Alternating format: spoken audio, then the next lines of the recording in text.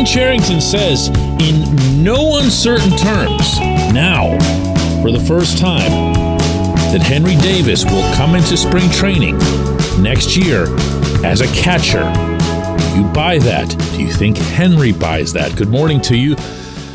Good Thursday morning. I'm Dejan Kovacevic of DK Pittsburgh Sports, and this is Daily Shot of Pirates. It comes your way bright and early every weekday. If you're into football and or hockey, I also cover the Steelers and the Penguins, and I have daily shots of those up every morning as well. I asked Henry, this was last week in Philadelphia, that last road trip that I covered, his thoughts on being a catcher, or like what's in his mind. What, if anything, is he clinging to in that context? I'm ready to do anything that the team needs. Yeah, I think that'll be, as we have those conversations, more catching, definitely. Again, like I don't care. Whatever my team needs from me, like I love to catch and I've caught my whole life, but if they need me in right field, I'll go play, I'll do it my best. If I need to catch, I'll do it my best on any facet. Okay, now I'm going to offer a little bit of my own context. Henry is the ultimate team player, the ultimate sports soldier. If you ask him a question about a game in which he hit 4 home runs and the Pirates lost, he's going to stand there with a completely stoic face and tell you that the game was just the evening was just a wipeout disaster. That's not an act. He's apparently been that way his whole life, I'm told by people who have known him for a long time.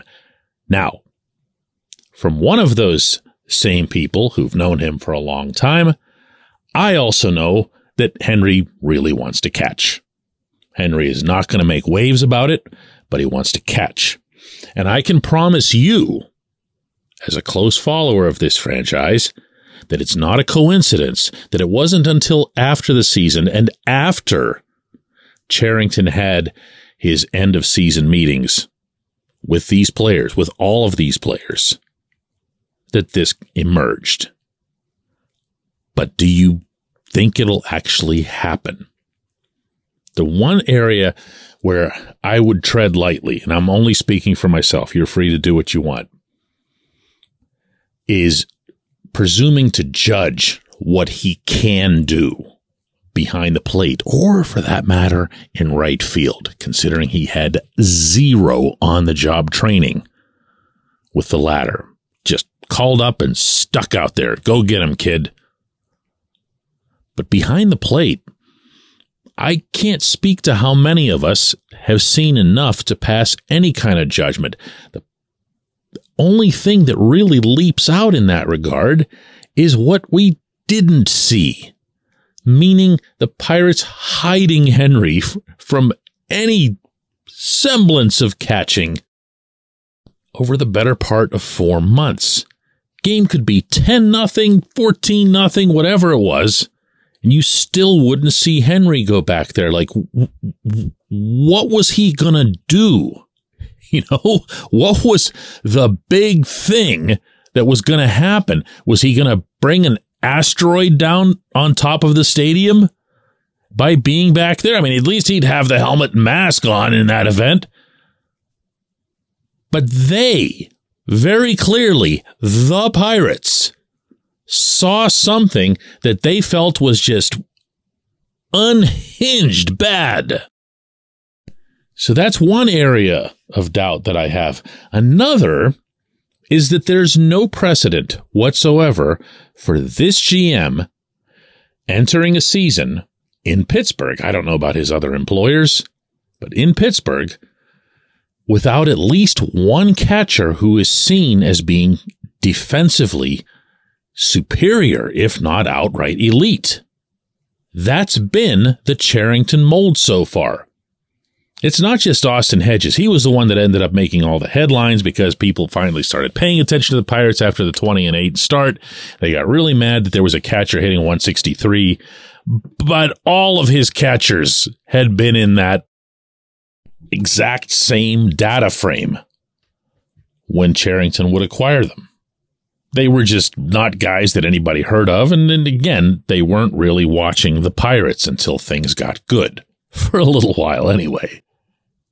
I've reported to you on this show several times that they really like Jason DeLay. They feel like DeLay is someone they can work with defensively. They feel like there's some bat there. Certainly not something as awful as what Hedges was showing, that he wouldn't embarrass them there the way Hedges did.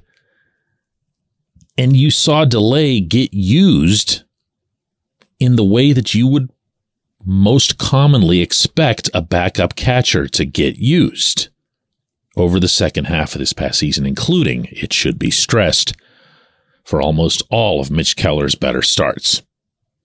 Not a small thing. So what then? What if in the back of their mind, of their collective mind, they're thinking to themselves, we have to keep DeLay. DeLay's absolutely going to be the backup catcher. So is it Endy Rodriguez versus Henry? No. At least I would hope not. If you're looking at 2024 as a season in which things ramp up, you're not going to put your 1-1 pick, your best player in the class, in a position where he could regress and go to the minors yet again. Especially not if you feel that the bat could be ready. As Henry showed in the second half, the bat's not all the way there.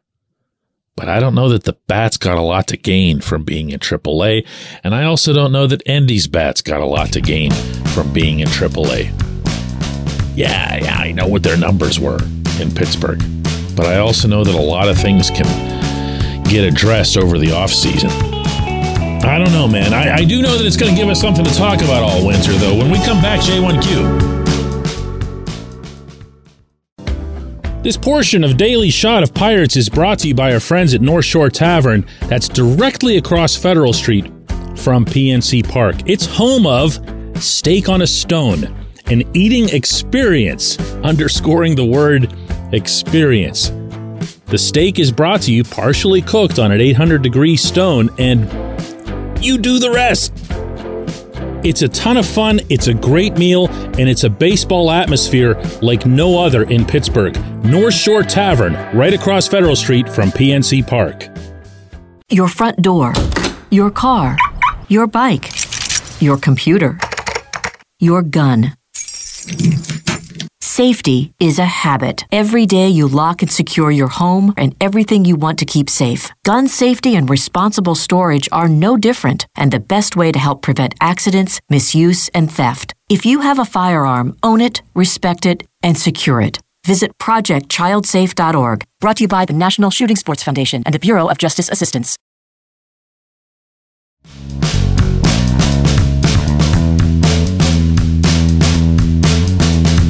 Today's J1Q comes from Jay, who says, DK, how many times have the Pirates had a run like 28 right out of the chute? To not notice how important that was.